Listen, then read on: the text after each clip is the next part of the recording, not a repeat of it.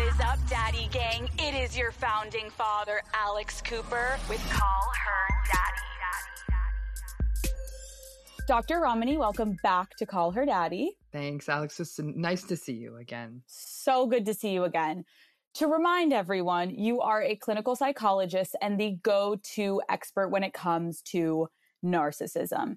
Today, I want to talk through how to differentiate a healthy relationship from a narcissistic relationship in dating.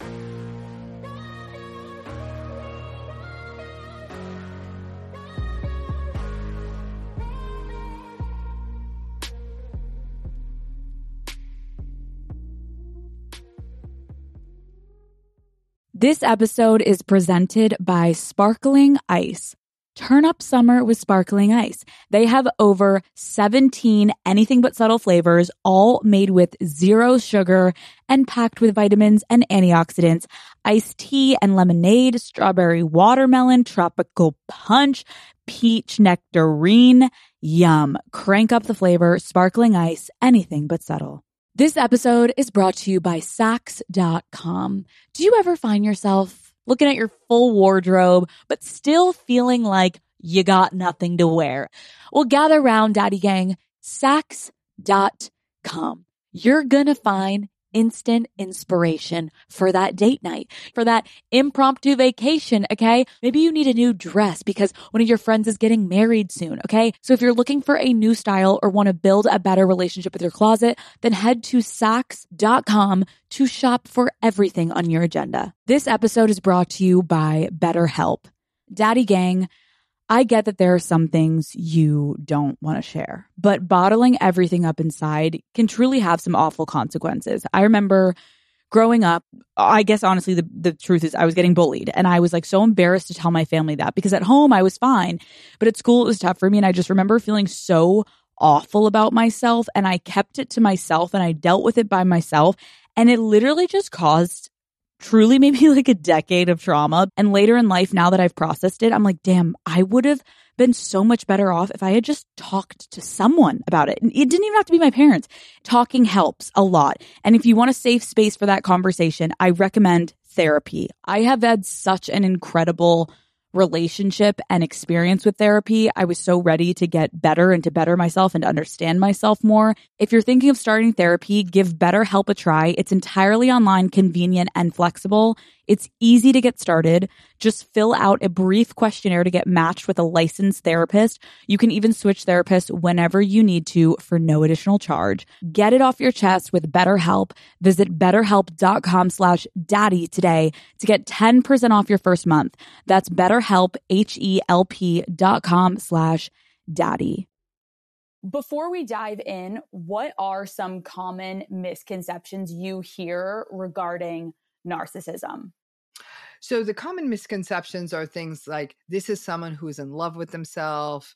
They're really vain. This is just somebody who's just all about the selfies and the likes, that they're super confident. Those are the things that we hear. So it's really kind of all we do is we focus on the superficial part of it or the kind of attention seeking part of it. And we miss all the rest of it because people will often think, why are you so bothered by someone who just wants a lot of attention or just likes to wear really nice shoes? And by making it that kind of superficial, kind of mirror gazing person, we miss a lot. Yeah, that's really helpful because I think sometimes like someone will look at a singular trait. Yeah. That does not mean someone is narcissistic if they are just selfish. Like that's not just singularly the thing. Selfish is a common misconception. Like, okay, they're super selfish, they're narcissistic. Or a big one, Alex, is they're a cheater. Okay, so somebody cheats on someone. Everybody, he's a cheater, he's a narcissist. She's cheated, that's a narcissist. No, people cheat, and a lot of cheaters are narcissistic, but definitely not all. And so we want to be careful because what you might have, listen, I mean, cheating, I often say is sort of a crime of opportunity at times, right? That people will say, okay, I had too much to drink. You have a very nice relationship with someone. They're actually a decent person. There's that drunk night in Vegas. They have an indiscretion. They even come clean about it and say, And they're genuinely contrite and that was unacceptable. And I understand if you leave me. If that person pivots and says, that person's a narcissist, I don't buy it. I think that they were indiscreet. I think they were careless. Maybe they're too immature to be in a committed relationship. But I don't think that the sort of indictment of having this bigger issue of narcissism is there. That also applies with selfishness, right? There are people out there who, frankly, set up their lives in a way that works for them, and they make choices that they aren't bringing other people down. So they may say, I'm choosing to live alone. I'm choosing not to be in a relationship. I'm choosing not to have children. Those are their choices. They're not hurting anyone with them, but people say, oh, so selfish, didn't have kids or didn't do this, and that makes them a narcissistic. I said, no, that might make them very focused on themselves. But I have to be honest, if a person's being selfish, but they're actually accounting for other people, saying, I work all the time, so I don't think it's a good idea for me to have children, I don't know that that's selfish. Yeah. So I think that it's really nuanced. And when people throw this word around, it really does an injustice to the people who are actually enduring these relationships. And it leads people to brand a relationship that might actually just have normal bumps in the road as being something far worse than it really is. Yeah, I appreciate you explaining that because I agree. I have heard people be like, oh, well, then he must be a narcissist. And it's like, because he cheated on you? Like, I think it's a little more complex than just someone cheating. And I think Correct. we're just quick to throw around the words sometimes, which is why I love what you do is like actually educating people on the difference between someone that maybe is just like a dick to you versus someone that's actually narcissistic. So let's get into the relationship aspect of like, what are the key differences between a narcissistic relationship and a healthy relationship? So let's start with a healthy relationship, because I actually think a lot of people don't even know what one is. We'll start with that as a base. A healthy relationship is respectful, compassionate, safe. You feel comfortable expressing your needs, your wants, and your aspirations without fear of being criticized, mocked, or humiliated. You feel as though you have a safe place to land. You feel that your sort of, if you will, reality, your experiences are and perceptions are respected and accounted for. So in other words, right now, if you said, hey, Dr. Romney, I'm actually really hungry. And if I said, no, Alex, there's no way you could be hungry, that wouldn't be respecting that space. It's a simple example. But if somebody even said, I'm bored, and the other person said, no, there's no way you can be bored, you're a ridiculous person, that's not respecting another person's experience or perception.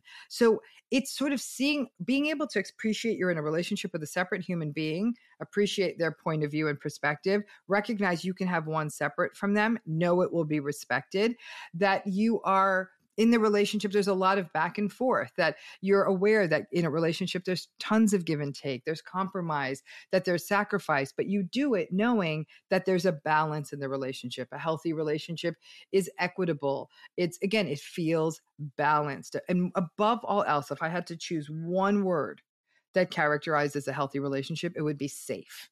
Okay. Now, let's contrast to a narcissistic relationship, which is invalidating, confusing, inconsistent, manipulative, and it can be dazzling, exciting, seductive, intoxicating, and it can be gaslighty, and it can be abusive, and it can be dismissive and mocking. The key to remember here, and if I were to say there's two words for a healthy relationship, I would say safe and consistent. Because the tricky part of a narcissistic relationship is there are good days. There can even be good weeks or good months. You happen to be on the same page. Life is going really well for the narcissistic person. They get the bonus. They get the promotion. They get the apartment they want. They get the new car they wanted. So when life is going the way the narcissistic person wants, they're great. And you'll feel like you're at something. You feel, not only do you feel seen and heard, it's exciting and it's fun and it's sexy and it's great. And the tricky part then becomes that you start messing with your own head, because you're like, well, last month was good and now it's not good. And they're telling me it's my fault. And maybe it is my fault. And so you see how in a narcissistic relationship, you feel constantly off balance and consistently unsafe, and you devalue yourself and you're being devalued. I like how you also said that, there can be good days for a narcissist. And then I think to say, like, would someone be able to recognize signs on a first date? Like, what might a first date with a narcissist look like? Okay, so this is where it gets tricky. And everybody wants to talk about red flags, red flags. It's a dangerous conversation because often aren't any. And then people kick themselves saying, why didn't I see them? And I'm like, why is this all your responsibility to figure this out, first of all? But let's talk about I'm going to give you 2 scenarios of a first date to show you how different it can be. First scenario. You've been texting and vibing, and it's fun and it's sexy, and you share pictures and like, oh my gosh, this person's so cool, and they travel, and I love their dog, and I'm just so into this person.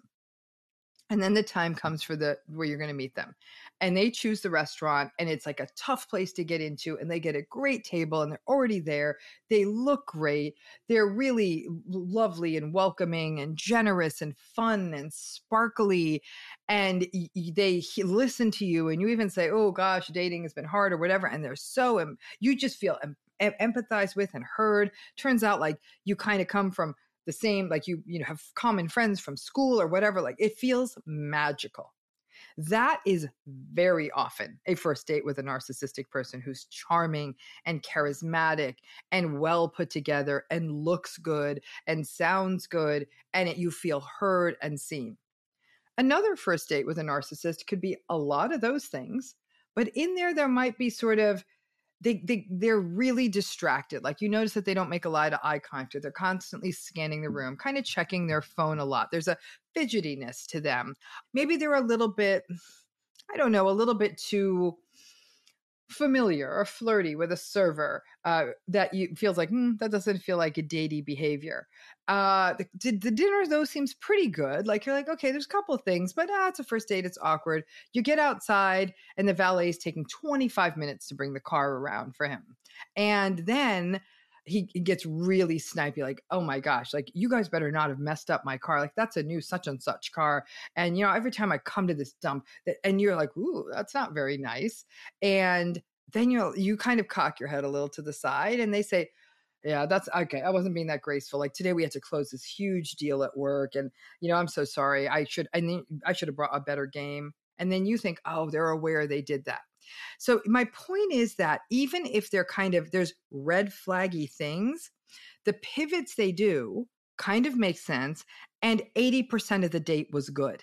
And when 80% of the date is good and it's a first date and you're attracted to this person, you're probably not going to take that 20% and say, danger, danger, I need to run away.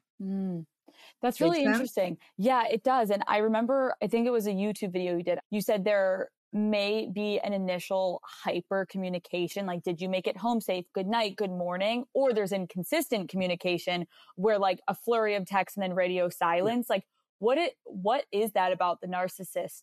Why do they do that? So I'm sure, Alex, because you covered dating better than anyone. You've talked about attachment styles on Call Her Daddy, right? So attachment styles matter here. And narcissistic people typically have anxious attachment styles. So there's just sort of this, they kind of get a little flustered at the goodbye, or they seem a little clingy at times. But the problem is a lot of people who date narcissistic people have anxious attachment styles too.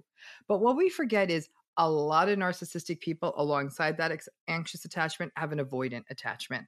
And an avoidant attachment means when somebody starts coming in too close, they pull away. So you're in this dance where, and this is a really toxic cycle that people get into in narcissistic relationships, is they start to learn that if I lean in too much, this charming person who also is kind of red flaggy and concerning, but also I really like them, pulls away. And you reach in and they pull away. So you start trying to play a game and you're like, okay, I'm going to play it cool. I'm going to pull back. And then they start chasing and then you pull back more, but you're not being authentic, right? What you're trying to do is pull the chase out of this narcissistic person who has this sort of attachment style that's not healthy. And if you yourself have an anxious attachment style and you're sort of wanting to do that kind of gamesmanship because it feels good to be chased, narcissistic people love games in dating. They love it. Again, that's why you'll see the hot, cold, lots of text and then radio silence. And it's almost like you're playing this kind of sick game of chess. And I think the problem is we sort of over romanticize that sort of chasey dynamic, which is actually not good. What we're striving for is a secure attachment, right? Yeah. Where you feel safe, you feel that goodbyes mean that you'll come back together, that you feel comfortable in your own skin. When you come back with the person, you're really happy to see them. Narcissistic people don't have secure attachments. A lot of us may not have secure attachments. And so that's when this whole thing gets messy. And it is a game for narcissistic folks. And the game, like any game, gets boring after a while. And if you end up sliding into a relationship with the person, so you have your chase, you have your back and forth, it goes on for a while, and then you're sort of like, okay, we're committed, we're in a relationship, we're sort of out there on Instagram, or we're moving in together, or whatever it may be.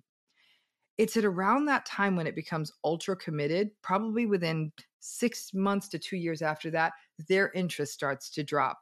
Because narcissism as a personality style is, we call it novelty seeking. They always like new, new, new, new. It's excitement seeking, and new things are exciting. So they do start getting bored with you, with the person they're in a relationship with. And then you may find yourself in that dance of, oh, I'm going to do what I did before and I'm going to pull back. But no, not so much. Right. And so the inconsistency really puts people on their back foot, and it confuses people, and it turns it into a game that you may not be looking to play when you date. But I think that's really how it is with a lot of narcissistic folks, because you're trying to figure out, how do I win this charming person back over again? Thank you for explaining that, because I do think that's something that, I mean, I know when I was like in college or high school, like it's the classic chase, or like the we want what we can't have. And so it does tiptoe on the line of like, of course, when you're going on a date with someone, you want to not play all your cards right away. And you want to, still come off a little mysterious. Like, I understand that, but there's the differentiator between healthy, like playing a little hard to get, and like not being like, I really like you, when's our next date, versus like very calculated, manipulative, like I'm not going to text them and I'm going to make them feel insecure, and I'm going to like, it's just a little too thought out and calculated. Whereas naturally as humans, we're like, oh, maybe I should wait to text them just so that they don't like, there's a different level of manipulation going on, obviously, with the narcissist that can clearly get masked though in the beginning stages of dating as just a casual, like, oh my gosh, he didn't text me, now I like him more. So obviously first dates, or the first couple dates, like if you're not dating a narcissist, they still can't be perfect, but like, can you explain on the contrary, what would a healthy first date look like? So a healthy first date could look a lot of those other, the ways I described that narcissistic first date. That's what's so challenging. I think that a healthy first date, though, would feel collaborative, right? Not something that's fully happening to you. It certainly doesn't feel nice if somebody says, hey, I'd love to meet you. Great. You come to a date that you agree on. And then it does feel good if a person says, okay, well, I have this wonderful restaurant I know. How about a 7:30 reservation on Saturday? And if somebody actually has a suggestion, and if they say, is that okay with you? That's already a good start. Like they're not saying, okay, you got to meet me at 8:00 at this place. And with no consideration of, is this too far for you? Does this kind of food work for you? So you want to look for that kind of collaborative sort of, does this work for you? You might have, by then they might know you're vegetarian or something and say, there's lots of vegetarian stuff on the menu. So you see that there's an awareness of distance, of practicality, of all of that. Okay. So there's that piece of it. Then it would be attentiveness, Alex. A lot, I think we can learn so much. Everyone talks this big mindfulness. What's mindfulness? It's being fully present with another human being when you're with them and not working the angles, right? So you're just really present with the person. You're listening to them. There's a back and forth. One person isn't monopolizing the conversation. There are gentle attempts, usually at awkward humor, as we often see on a first date.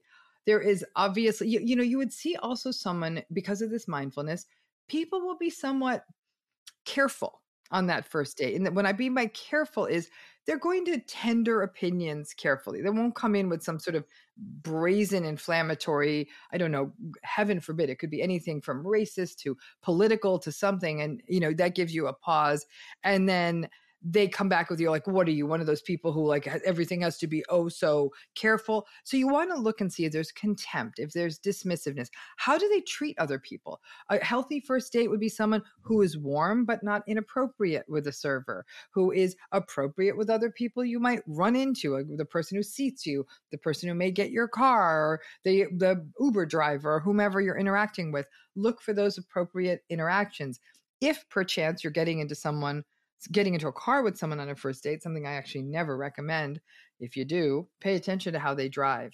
There is research actually showing that narcissistic people are more likely to be much, much more dangerous drivers. So if they drive in a way that's dangerous, that would be a problem. So if you're looking to see they drive nicely or safely, but I would say that in a healthy first date, they're actually going to recognize what would feel comfortable. Do you want to meet someplace closer to your house? Do you want me to, do you want me to get you a car, or do you want me to walk you to your car, or whatever it may be, that there's an awareness of things like of safety, of comfort, that there's not a boundary violation, that if you've kind of made it seem like the evening's done, you've had a nice time, but you want to go home, you're not looking for a first date hookup, that there's a respect for that and not an insistence like, oh, come on, we've been texting for 2 months. This isn't even really a first date. Not healthy. But a person saying, this is so nice to meet you, an appropriate maybe end of the night text that you get, but not 20. You're looking for appropriateness, mindfulness, good boundaries, watching how they treat other people, that they're not monopolizing the conversation, that they're not saying things that could be alienating or hurtful or any of that. And that, it's pretty simple stuff. Yeah. No, I love that you touched also on like the respect aspect of like, I understand that there's obviously certain situations where you go on a first date and maybe someone's so nervous that you can tell they can't stop talking, and it's not out of like this grandiose behavior and they're so in love with themselves. You're like, calm down. Like you can tell it's a first date jitters. So I think also to everyone listening, Daddy Gang, it's like if you're on a date and you realize like, they didn't ask me one question about myself, all the way from like you said to the start of wait, they picked the place. Now they're talking about their job. And the only questions they're asking me is actually to really tie it back to themselves. That is not healthy, obviously. And that's also not a partnership that you want. It's called a partnership for a reason. It takes two. But I also think there's something to be mindful of, which is I have been on it with my now fiance where our first date was magical. And it started out so respectful and then it's just heated up and we realized we had so much in common and we had a spark and there was a connection. And so I don't want people to mistake a spark and a connection versus when a narcissist is using this like glitzy, glamorous lifestyle, because the difference between a spark is you feel connected, you feel yourself, you're on fire because you're like, oh, this person has the same humor as me and we are getting along and we're talking that we like the same movies and the same shows and our taste in music. Versus a narcissist, you can be swept off your feet, but in the sense of, did it really even take you to do anything other than sit there and watch them put on a show that you were essentially just watching? Right. Absolutely. I agree with everything. First of all, congratulations. Oh, thank you. Thank you. For you. Thank you. But I think that what gets tricky is even the spark piece of it, right? Because I often say it's this, do you feel like you're in your body? Do you feel like you're showing up as your authentic self, versus do you actually feel like you're having to put on a show, right? Or do you feel like you can just bring your like, yeah, well, I'm in my third job in a year. It's been tough. Nobody wants to bring their B game to a date, but that you think like, I think over time I can be much more open with this person. I am a big fan of what I call slow dating. I think in this era of narcissism, it's just slow way down. That when we take things slowly, you can learn a couple of things. And it's a really great sort of narcissistic deterrent. If you take things slow, a lot of narcissistic people lose interest because you say, hey, I want to take more time before we have sex, before we take a trip, before we do something that feels a little too quick. They may then try to gaslight you and say, well, slow, like what the heck? Like, I don't know. You don't seem that committed to this. honor that slow piece, because that's a common gaslight move of like, I guess you're not that into me if you don't want to do these things that feel like they're going too fast. Pathologizing you like, oh, you don't want commitment. And by being slow, you can say, if they're trying to push the accelerator like this may be a sign to honor my slow approach here. And then, this may not be my person. It's a hard thing to do because a lot of people feel dating is already so hard. I have this person who actually wants to spend more time with me. They want to do really cool stuff. Am I sabotaging myself? And I think that the slowness, it's not going to be the same for everyone. Listen, there are people who might go on 7 dates in 2 weeks. And there are people that might go on 2 dates in 2 weeks. Obviously, 7 dates in 2 weeks, you're going to learn more about the person. You're going to learn more about yourself with this person. So it may not seem that out of left field that you would go on like a weekend trip after 4 or 5 weeks because you have spent a lot of time together. Again, so much of this is honoring yourself. And where this gets tricky is in people with a variety of backstories, whether you've experienced complex trauma, post-trauma, familial abuse, narcissistic abuse in your family, prior abusive relationships. Those things can kind of scramble your signals. So you don't even trust your ability to say, do I feel like I'm in my body? Like, do I feel safe? What is this? And this is where I always tell people, please be gentle with yourselves. This isn't about a gotcha, like, oh, you couldn't tell they were a narcissist by the 3rd date. I often tell folks, like, it is not unusual for even people who know what narcissism is, they've got it figured out, to take almost a year to figure out if this is a narcissistic person, because the first 6 to 12 weeks of a relationship with anyone can either be magical, exciting, or engaging because of this whole chasey thing. And then you're kind of getting into more of a rhythm. That feels good. By the time you have enough data of unhealthy, disrespectful, manipulative, gaslighty, invalidating patterns to get enough data for most people to feel like, I gotta go, especially if you at all like the person, can take 1 to 2 years. And I'm only saying that here, Alex, because I think you may have a lot of listeners who think, why does this take me so long? Because it takes a long time. Even for me as a therapist, if I have a narcissistic client, I'm going to be frank with you, it can sometimes take me 3-4 months to fully, and I'm on fast forward because I'm not even dating this person. I'm just paying attention to their patterns, right? So if it's taking me a minute, it's going to take you a minute. And to have that self-compassion, because a lot of people don't want to leave a relationship too fast and say, did I let a good one go? But it feels a lot better to say, okay, I'm very clear that this is not for me. I love that you're explaining too, like in the beginning, let's say like by your 10th date, be graceful with yourself, because again, when you're in this beginning phase, that is also the honeymoon stage of the dating phase of just like getting to know this person and understanding them. So everything kind of feels still fresh and exciting. And so with a narcissist, that's just amplified, where it feels like it's very exciting, but really it's probably love bombing and this seduction phase that they are completely elevating to a different level than a normal person, though. But a normal person, if they're not a narcissist, they're also trying to impress you by the 10th date, and they're trying to keep it spicy. And so I think it's important to let people know that it is very difficult, I think, especially in the beginning dating phase,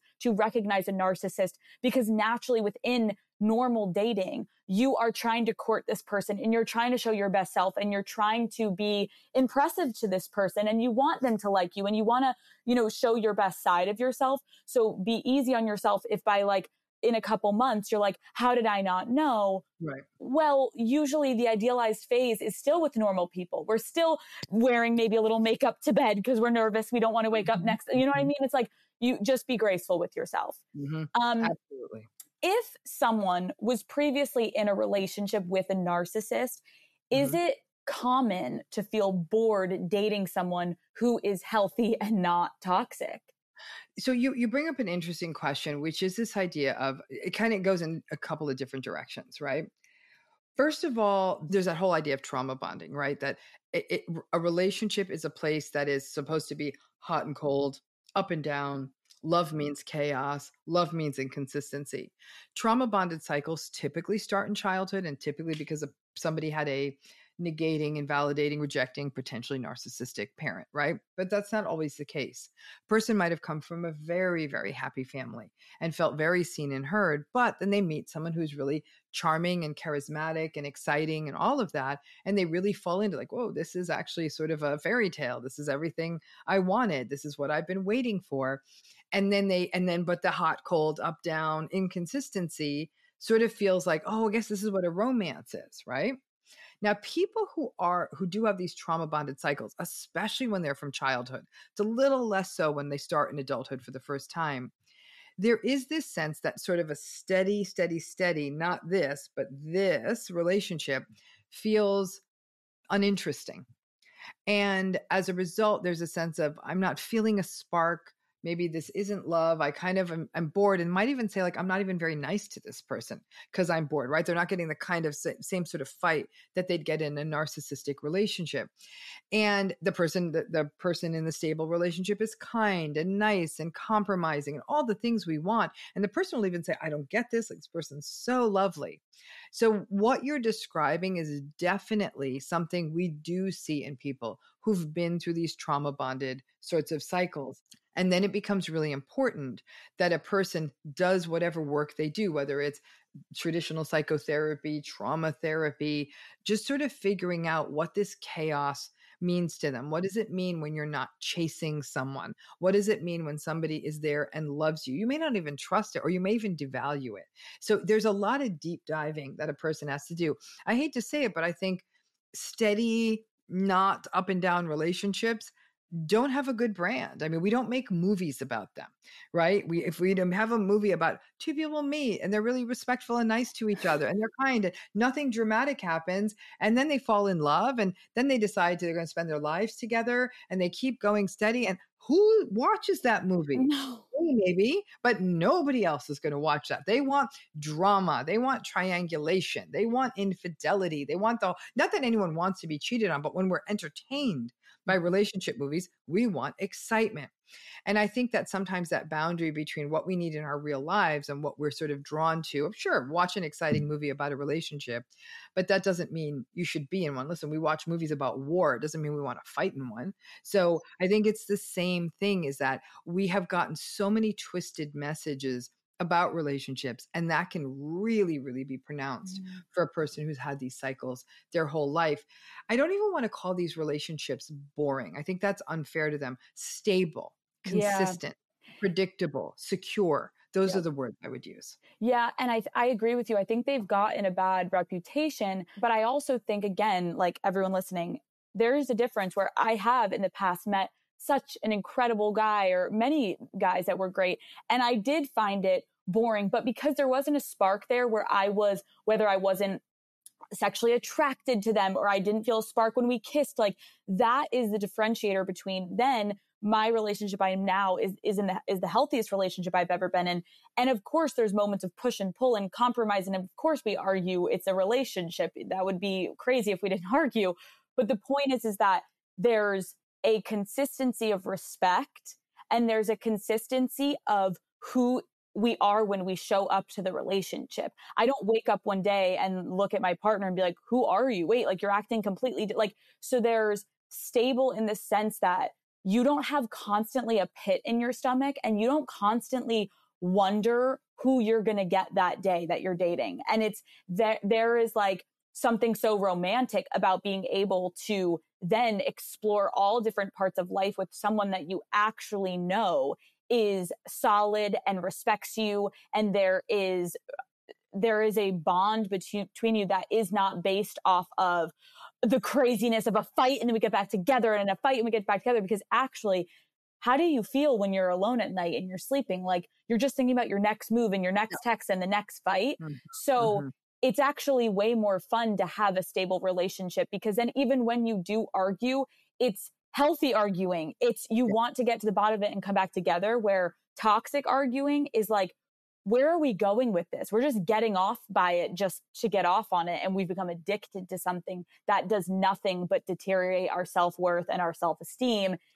Right. And it's a toxic cycle. So I agree. It's like stable is the word, But even stable relationships aren't stable at times. You go through shit, but it feels better, and it doesn't feel so life or death, and it doesn't feel like you are no longer a full human being and it's chipping away at you every fight that you have.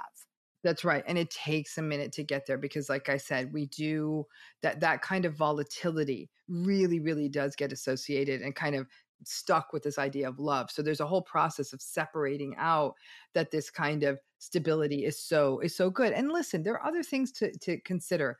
You know, many, many people, I'm a mom, but my kids are teens now.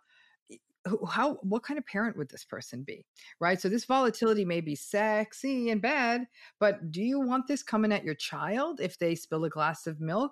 Really? I mean, if you don't want kids, it may not be that conversation. It could be pets. Do you want this person screaming at your dog or your pet? No.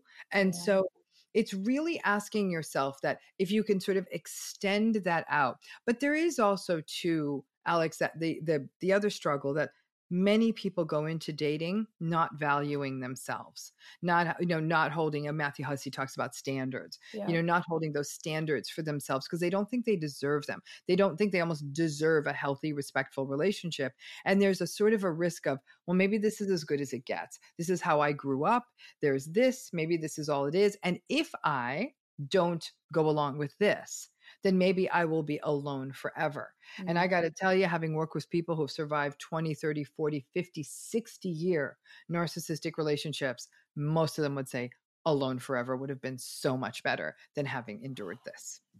I couldn't agree more.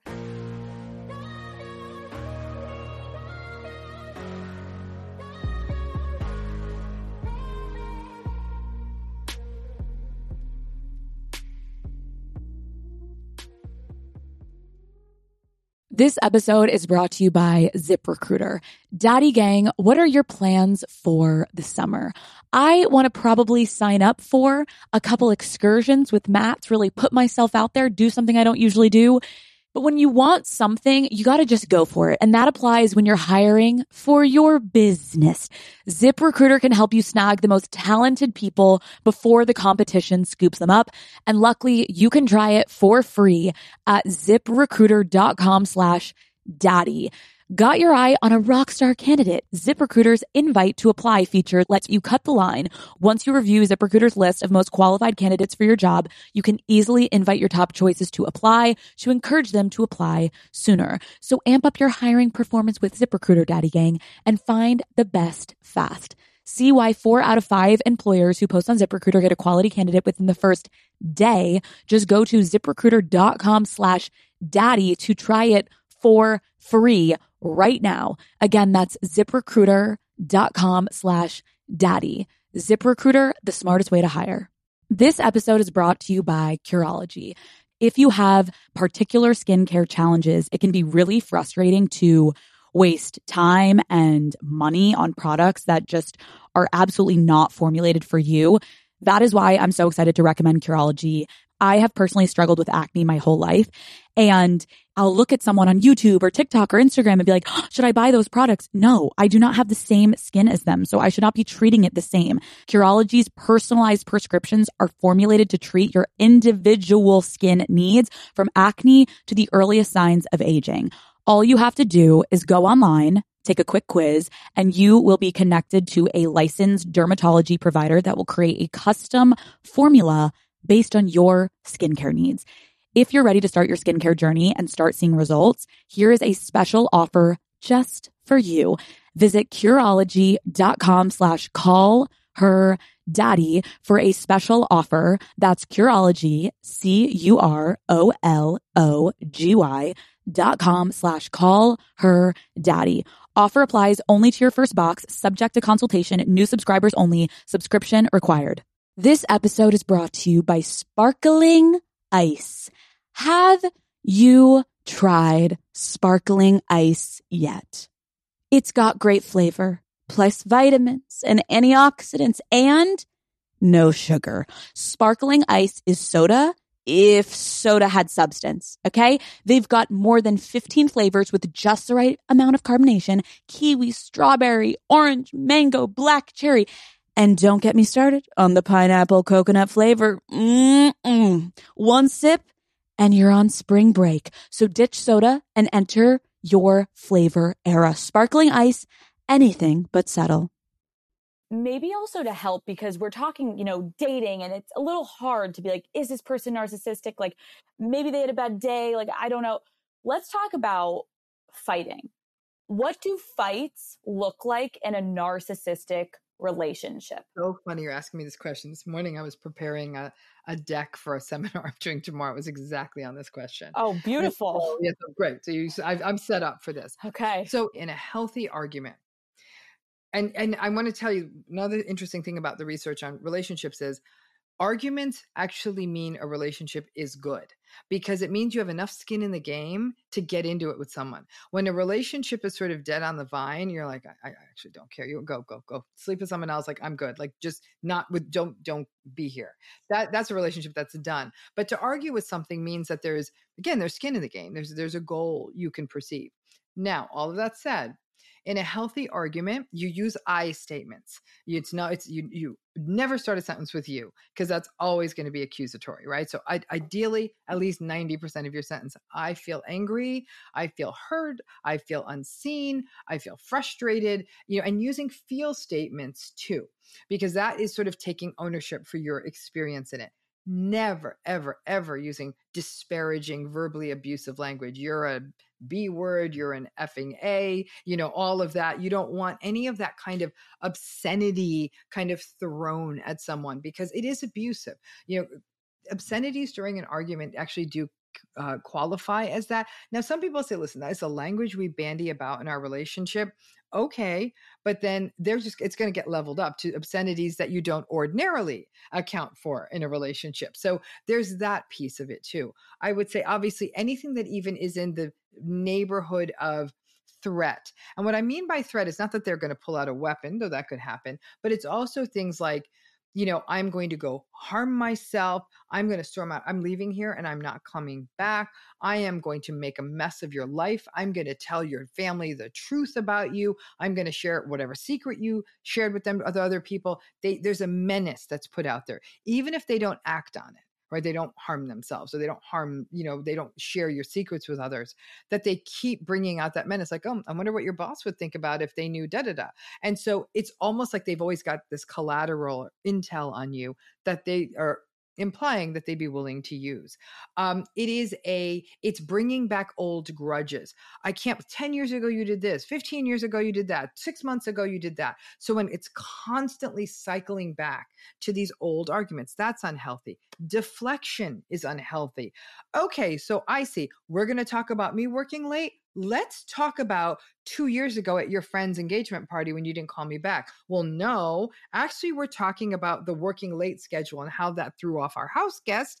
So we could file that away, but that constantly trying to pull you off into these other directions to throw you off the course. Gaslighting is not healthy. Telling you that never happened, I never said that, when they did, and then they treat you as though you're insane, there's something wrong with you, you're disturbed, you need help.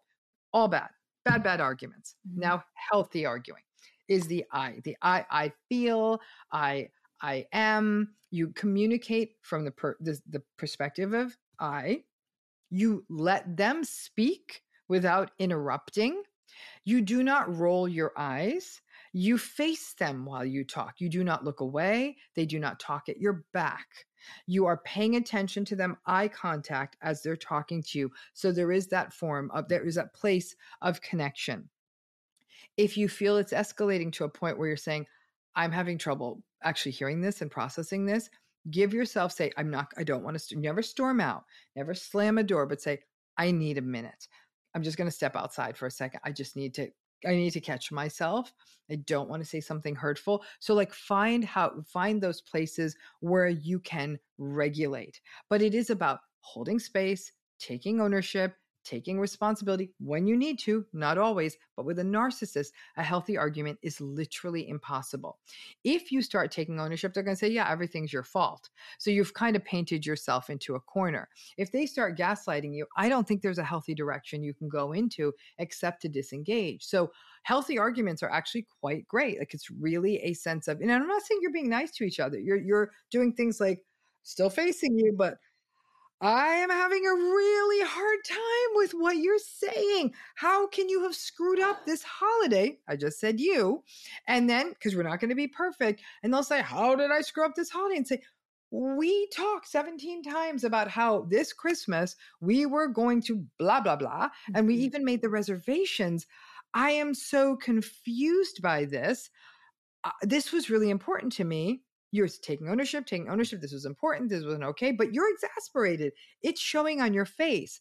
I'm not saying you need to look like you're totally composed the whole time. You're going to look exasperated. You might sometimes make you statements. If you can get 80% of it right, you're doing well, but it is not possible to have healthy conflict with a narcissistic person. It's just not possible. And so people end up blaming themselves, saying, I did everything you said. I used the I statements. I took a second to breathe. I kept facing them and it didn't work. I'm like, oh, so this is not going to work there. So Right. No, and I also love how you said, like, of course, when you're in a healthy dynamic and a stable relationship, you're going to argue. But if you're also seeing this pattern, like someone listening, like, do you ever feel like you leave an argument and you felt like you both took some ownership? Or is it always on you? Are you always the one that did something wrong and you are the problem? Like, then you're not in a partnership that person is allowing you and themselves to own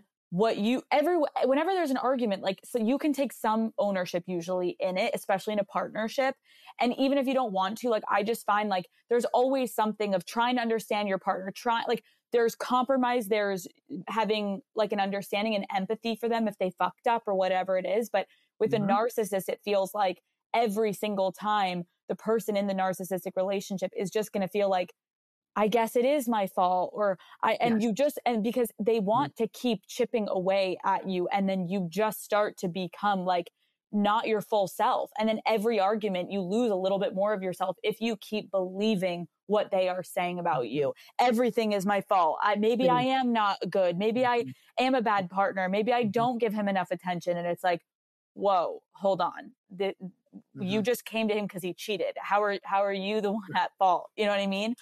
You brought up gaslighting, and that obviously is a word that a lot of people are using these days. And if you are in an argument, let's say with a narcissist, and they are gaslighting you, because I can imagine so many of my listeners are women who may be in a relationship with a narcissist and they're like, I don't know how to handle this. Like, what is the best way to respond? And you mentioned disengaging, but can you talk a little bit more about that and what that means and looks like? So you're never going to win with a gaslighting person head on. You're not, because it's a tactic for them, right? And let me put this, let me go backwards a minute. If someone's lying to you and all they're doing is lying to you, you may actually be able to get them on the same page as you. Okay. Because not all lies are malevolent or, or harmful. You might say to someone, hey, you said you were going to, I don't know, you were going to get this thing done by Saturday. I never said that. And then you pick up your phone and say, here's the text. That's why I didn't make another arrangement. And they'll say, oh my gosh, I totally forgot that text. That was irresponsible. So they denied it at first. That first thing they said, I never said I'd help you on Saturday. And then you go into the text and you show them the evidence and they don't lose it on you. That's not gaslighting. That might literally be, we do this to people all the time. They're saying, didn't you get my email? Say, I never got your email. And you go into your inbox and like, oh, I guess I did get your email. I'm so sorry. Right. But we immediately take ownership. We apologize and we'll say, I'm so sorry. I did not check. I should have checked first. When that happens, that's not gaslighting, right? That is sort of the normal mind slippages we have. And you immediately take ownership when it's brought up, or even if you don't have the evidence, an email or a text, and someone says, hey, I sent you an email, and say, I don't remember getting it, but you said you did. So I'm sure it's in here somewhere. So you don't even go look for it, but you say you're telling me you did this. So it's possible. I'm not saying no, you didn't, because I don't remember seeing it. So those are not gaslighting situations. And sometimes when you show a liar the evidence, they'll say, well, I didn't, you caught me, or listen, that was gross of me to lie about that. I was really anxious about, I thought you'd get really mad at me, or I thought you'd break up with me or whatever. They'll give you the reason and they'll say that wasn't okay. I did lie and I shouldn't have. And then you decide what you want to do with that, right? Gaslighting, whole different game. So when a person gaslights you and that never happened, I never said that, and then you say, but you did, and here it is. And then you show them the text and they say, wowie wow. So now our relationship is the Supreme Court. Is that what it is? You want me to go dig up all the other evidence on you? Like, great. I've done paranoid before. I'm not doing this again. Now you're dealing with this onslaught of you're a crazy person because you showed them a text. Now you're defending, no. Listen, it's not that I'm trying to be like, gotcha. I want us to communicate. Now the whole thing's deteriorated because you were trying to get this thing worked out for Saturday. And now you're having an argument about how you're a paranoid crazy person, right? Doesn't feel good.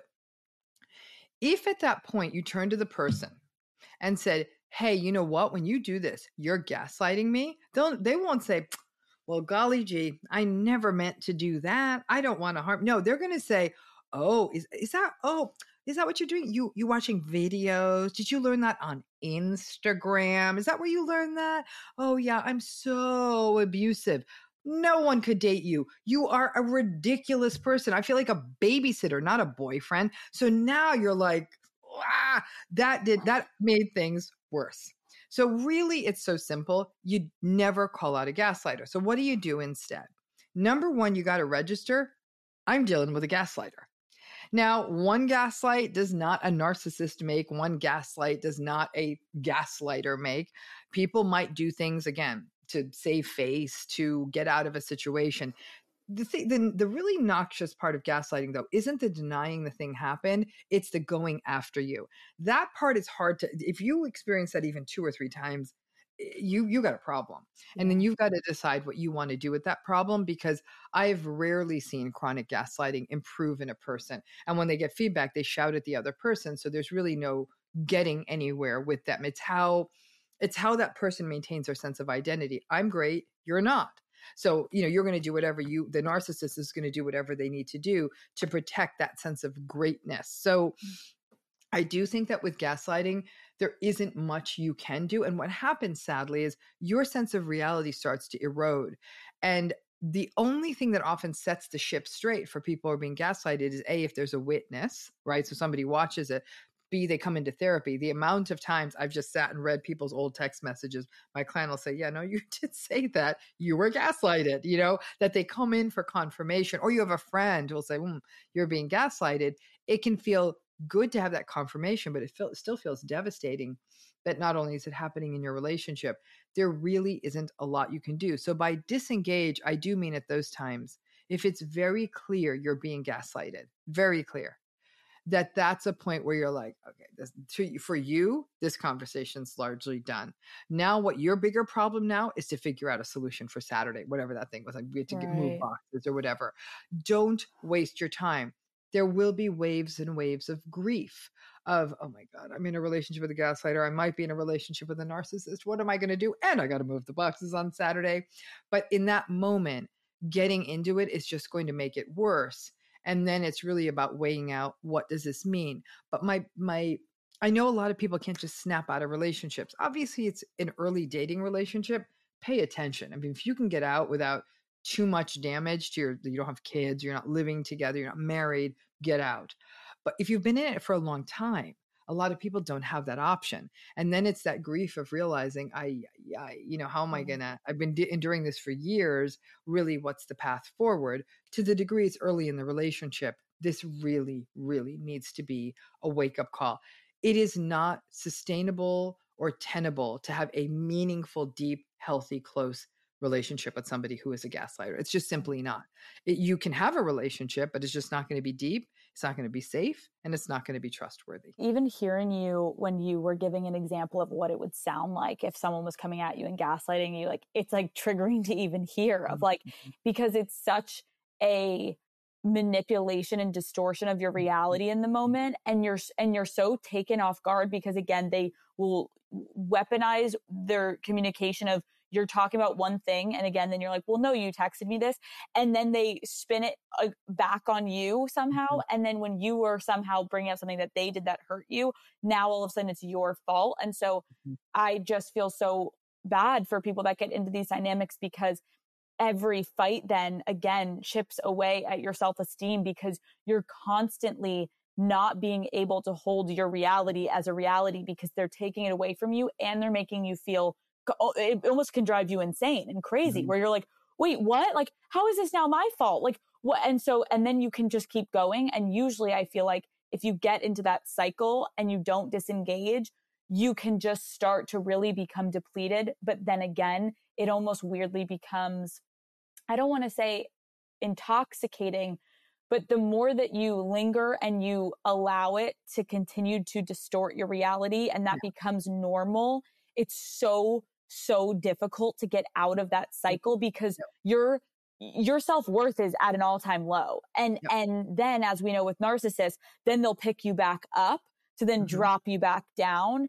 And you don't have an ability to like regulate your own ability to know your reality and your worth. It's all kind of like predicated on what they're feeling that day. And it's sick. I mean, can you just, I know we've talked about this before, but to anyone that's new listening here, like what types of people attract a narcissist? And I hate saying attract because it's not their fault, but like just someone that may tend to happen to get into a relationship with one. Yeah, your timing is so great. I have this healing program for people healing from narcissistic abuse. Oh, amazing! And every so often, and people want to check it out. They can, yes, please, do the deeper dive. But this month in our program we've been talking about is literally on this issue of what are the backstories and vulnerabilities that make you vulnerable in these relationships. So here's the thing. If I were to tell you all the things that make a person, if you will, vulnerable to a narcissistic person, at the end of the day, it's everybody on the planet. Really, it is.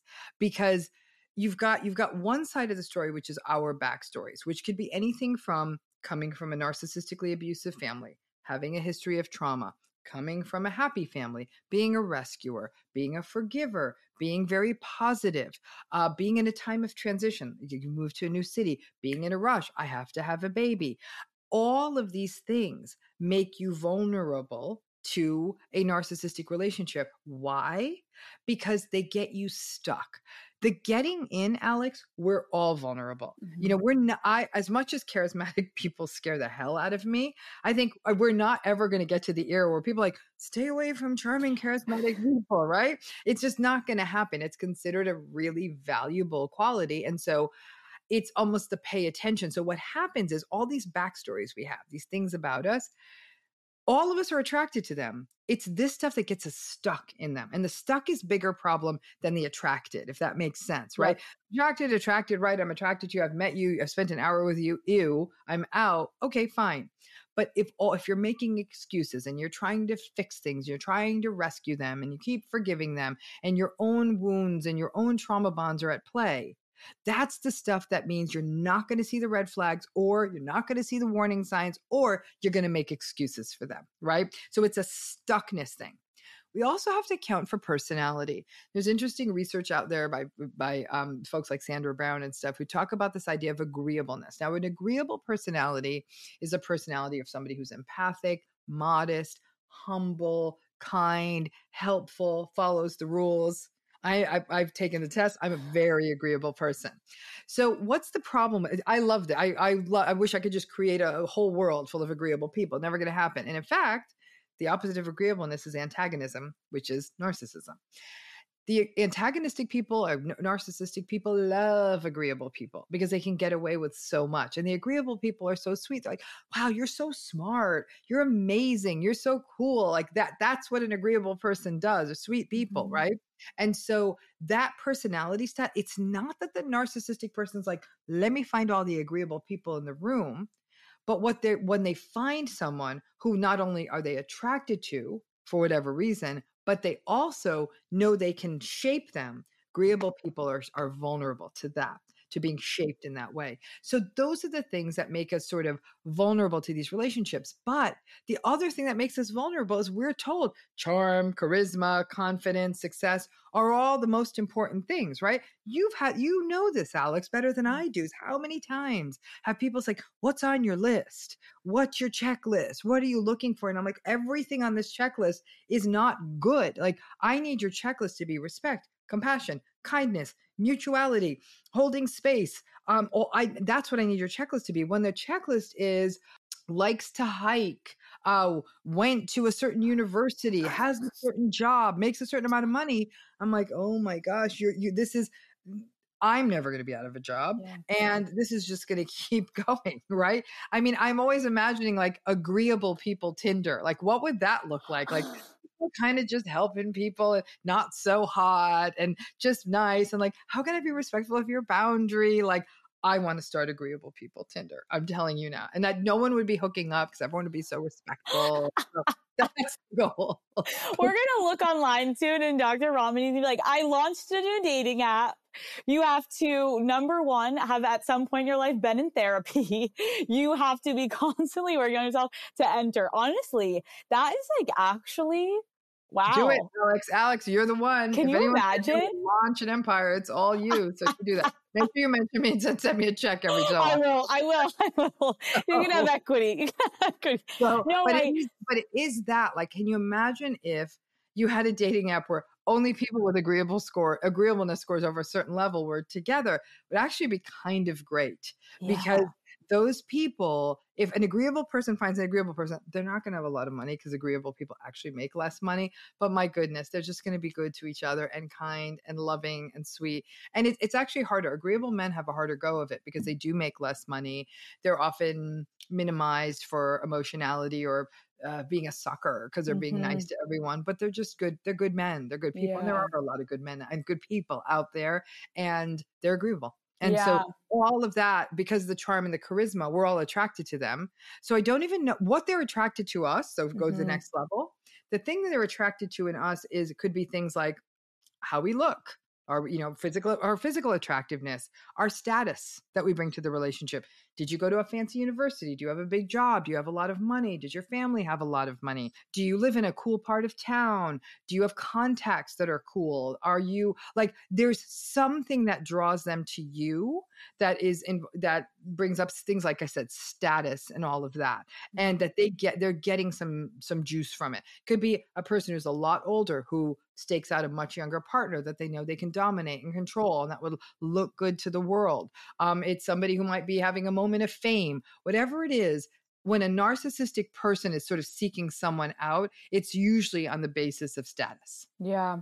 I'm just curious, and you don't have to answer this, but did you have anyone, because obviously you're such an expert on this, like, did you have anyone like very close to you in your life at some point that was a narcissist?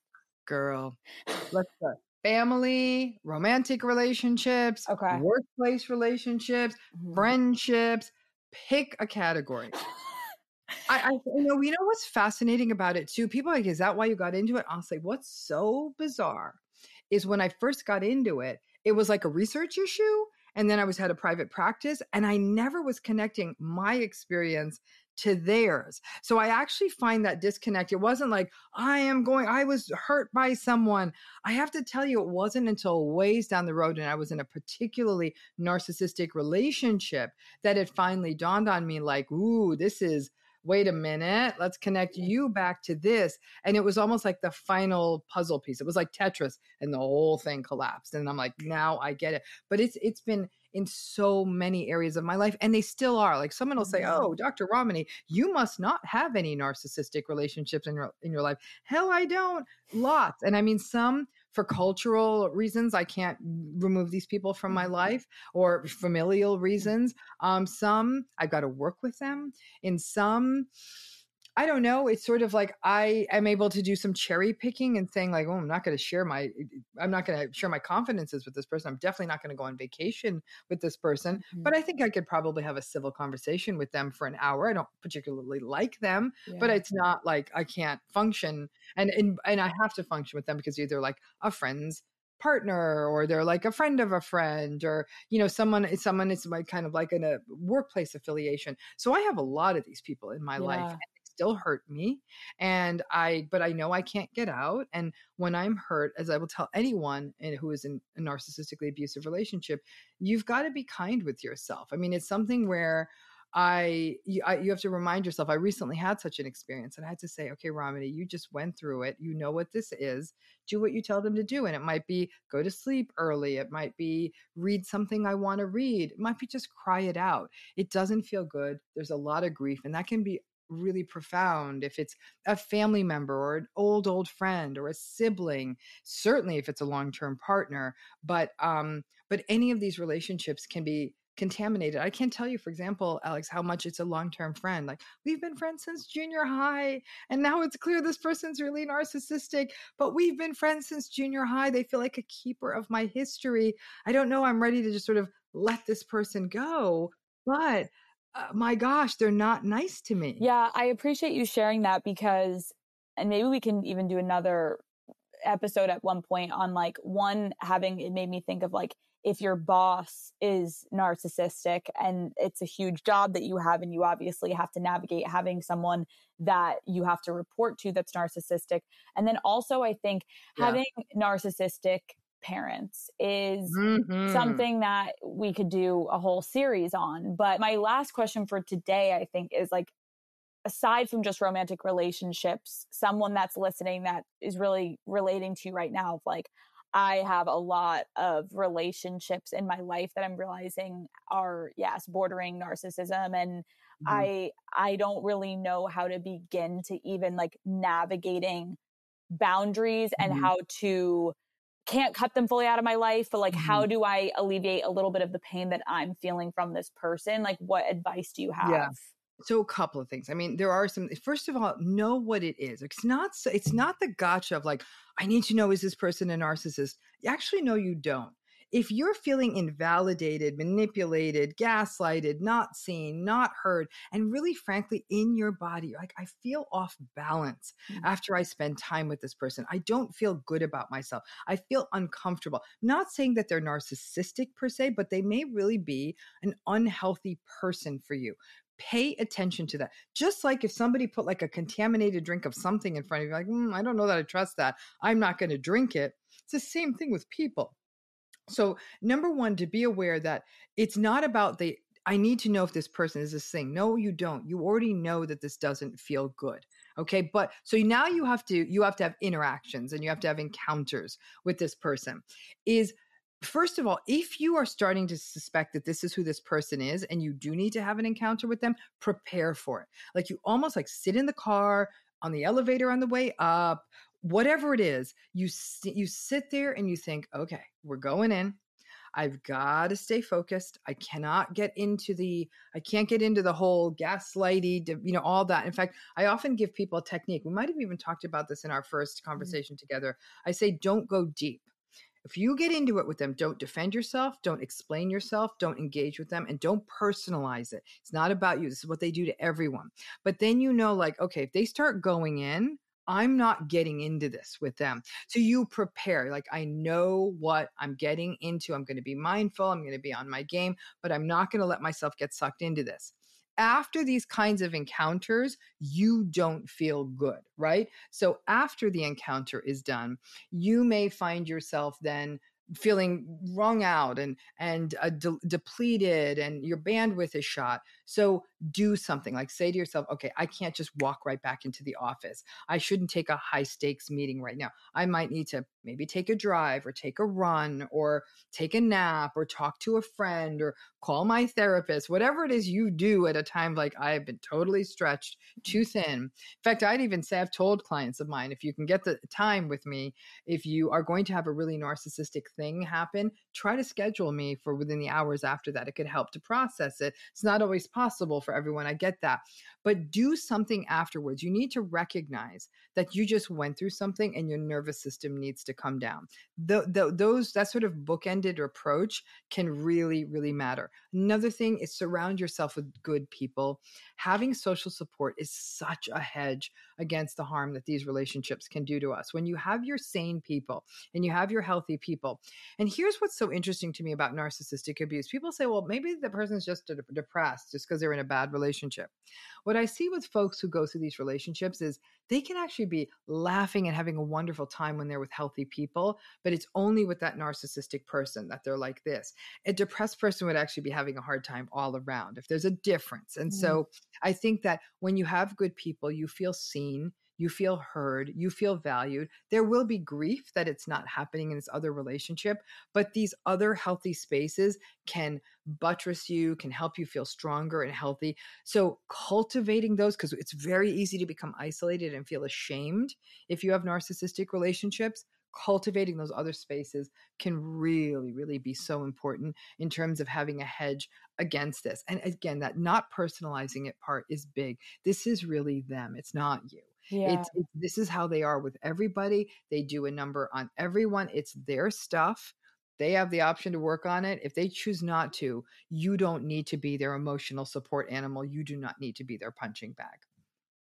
That is so helpful, because I love also how you just said, like, taking a minute before you see that person that, again, we don't have to be like, they are narcissistic. And like, do they make you feel really bad about yourself? And you somehow feel like, oh my God, I spiral every time I'm with them. I'm just defending myself. And it's like, if that's the case, take a minute before you go into that room. And also, I love that you say, don't go deep, don't get into the weeds, don't let them pull things out of you that when the minute you're like, wait, I didn't want to talk about this, sometimes you can just be silent and just nod your head and let them just spiral. But don't use your energy, because actually your energy fuels them even more. Absolutely. And then it just elevates. So you trying to keep it, like my therapist always said, the calmer you are is always better, especially when you're dealing with someone that's heightened. You just stay steady and calm.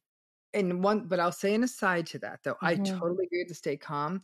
One of the struggles people have, though, is they'll say, I stay calm, and the narcissistic person gets really worked up, right? They don't like when you're calm and they're frothed up, because now they're the ones who look like they're all over the map.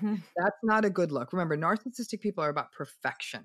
That's why in dating it's so tricky, because they want you to be perfect. They want the relationship to be perfect. Everything has to be perfect, perfect, perfect. So if they're blah, screaming at you, that's not perfect. So they're trying to get you to get into it with them, so you look as unhinged as they do. Right? So when you don't do that and you're staying calm, a lot of people will say they start coming for me. They start saying terrible things, and they'll say, a common one is like, oh, is that your little calm voice? Is it? Did you learn that from your therapist? And it's that kind of dismissive contempt that sometimes people will feel like this is almost making it worse. They're saying meaner things to me. I always tell folks, if you can get over that kind of tidal wave of them getting meaner, then at some point they're going to get bored. Yep. Because you're not giving them the stuff, the juice, the supply. And then they're going to sort of be like, eh. So but that could take months or even years to get to. And it's hard. And I once had a friend say to me, she said, Dr. Ramani, it's tough for me because you're telling me, like, I feel like this doesn't feel good to not actually stand up to this person. I'm a stand up to this person kind of gal. That's what I do. What do? I say, listen, if you're a stand up to this person kind of person and you feel going calm or quiet or disengaging is not your authentic self, go ahead and get in there, but recognize this is going to be a cage match. Like, this is going to be the fight of your life. If you're up for that, then I don't want anyone to feel like I have to cease being myself, which you kind of do if you want to survive in one of these relationships. Some people happen to be built for a fight. Even some agreeable people, it's pretty rare, but some people are built for a fight. They're scrappy, and there's nothing wrong with that. So they feel like, I'm not holding back. I said, yes, but it's going to be a storm. So I say things like, make sure there's no kids around. It's really overwhelming for children to see this. Make sure you're not like messing up someone's wedding or party by this. Like, you know what I'm saying? Like, be aware, but that, not everyone can do this. And so I think staying calm is great, but it can escalate. So you have to be prepared. Totally. No, and I appreciate you explaining that, because I feel like I would be the type of person that was like, I can't be calm and I want to just go at them. But again, just reminding yourself that you are very sane and you have empathy and you have emotions and you have like an understanding and self-awareness. And so when you're fighting with someone that doesn't have that, you eventually, sure, you're going for 5 minutes, you're fighting.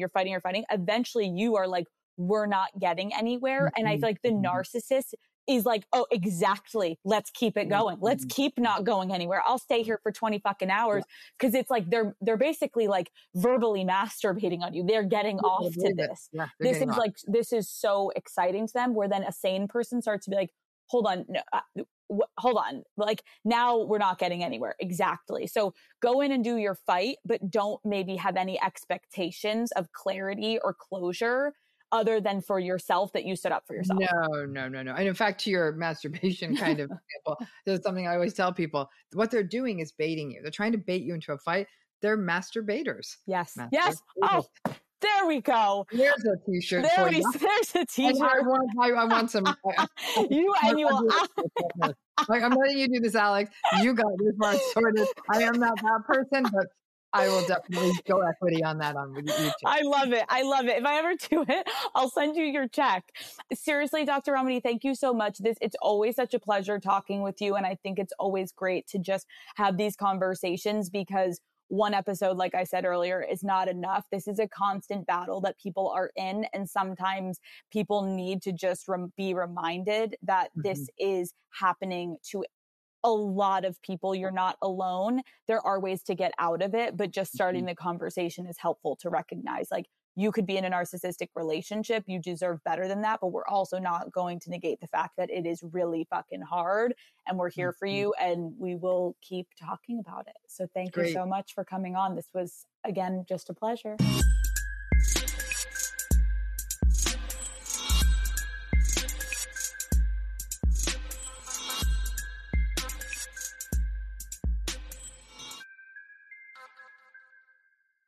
This episode is brought to you by DoorDash. Want $0 delivery fees? Try Dash Pass by DoorDash.